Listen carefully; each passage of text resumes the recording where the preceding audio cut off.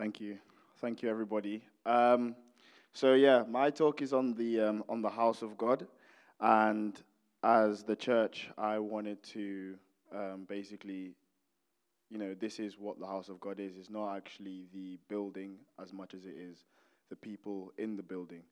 So much so that in the book of Acts, they would always meet from house to house, which is weird, isn't it? The house of God meets in different houses.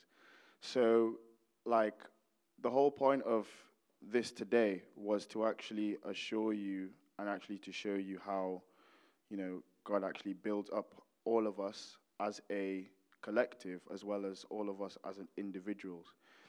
Because in Corinthians, it tells us that we are God's building. And so the purpose of this talk is to just sort of enlighten you into that respect. So starting with John chapter 1, which is very random in pertaining to the house of God, but it says, "In the beginning was the Word, and the Word was with God, and the Word was God. He was with God in the beginning."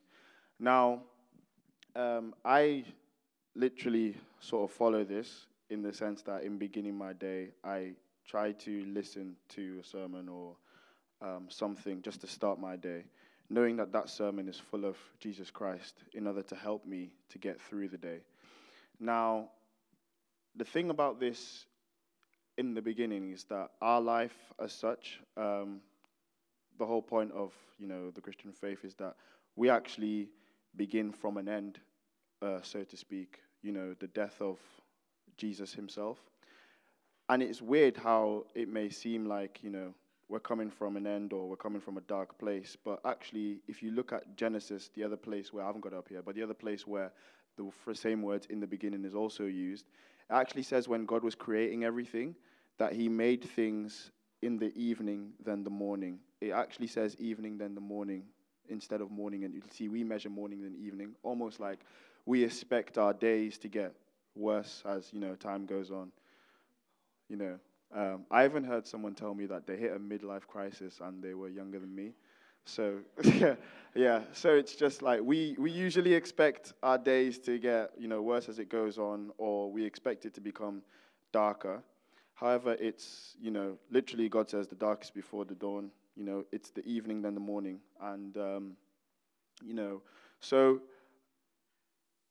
in beginning, actually what this represents is the fact that, we began when Christ was risen from the dead. Our life came from the finished work. Solomon in the Bible actually builds the temple, and he was the one who was chosen by God to build this temple, the temple where God would dwell. And God told David that he couldn't build it, but his son Solomon could build it. And Solomon's name is a combination of two words which mean peace, and one of them means peace from something completed, which is exactly what Jesus said on the cross when he said, "It is finished." So our lives are effectively built up as a result of peace coming from the finished work of Jesus. So where I wanted to go with this effectively was, if you go to the next thing, the Word, and then, the Word being God, Jesus. If you just quickly go to Psalms 127.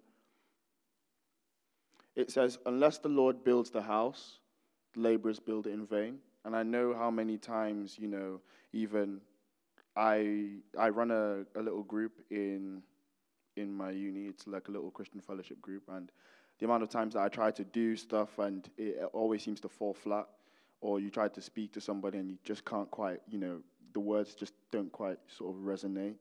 You look at them intensively and they look at you intensively back, and it's just, both intensities of meaning different things, and it's just everything just goes badly.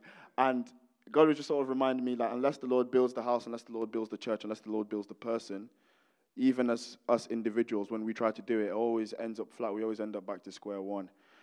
And it also carries on saying, unless the Lord watches over the city, the guards stand watch in vain. Actually, just to quickly go back to this laborers, the builders labor in vain. It actually says the laborers labor in vain. And so many times Jesus says, "Come to me, all you are burdened and all you are weary, and I will give you rest." You can only do it from a place of satisfaction. And often when I try to do work in university or do school stuff or even help people out, if my mind is too filled with stuff, I can't do anything because it's kind of like a pipe. You know, a pipe can't let water flow through if it's clogged up. But once it's empty, everything just sort of rushes out, and you can't just you can't stop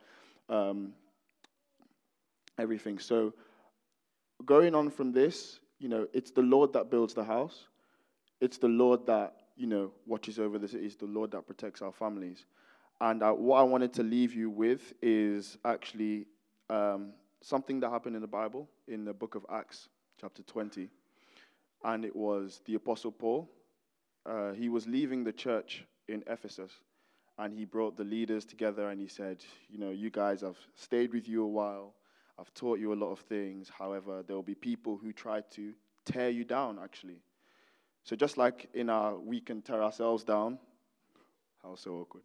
Just like we can tear ourselves down, people can also try and tear us down with the things that they say, things that they do, and with the fact that we get carried away by this, that, and the other. However, he says that I am going to leave you, and what I'm going to leave you with is the word of his grace, which is able to build you up. So just like we see John chapter 1, in the beginning was the Word, and the Word was with God, and the Word was God. Paul also says, I'm basically leaving you with what we first started with. In fact, in the book of John, it also says, you who are he talks about the most mature people, the fathers in his church, and he says, the reason why you are so high up there is because you know him who is from the beginning. So Paul's saying that I want to leave you with this word, the word of God, which is able to build you up, the word of his grace. So what I actually wanted to enlighten everybody to do is, could everybody sort of, get your phones out? It's not an exercise. Well, it is exercise. Get your phones out.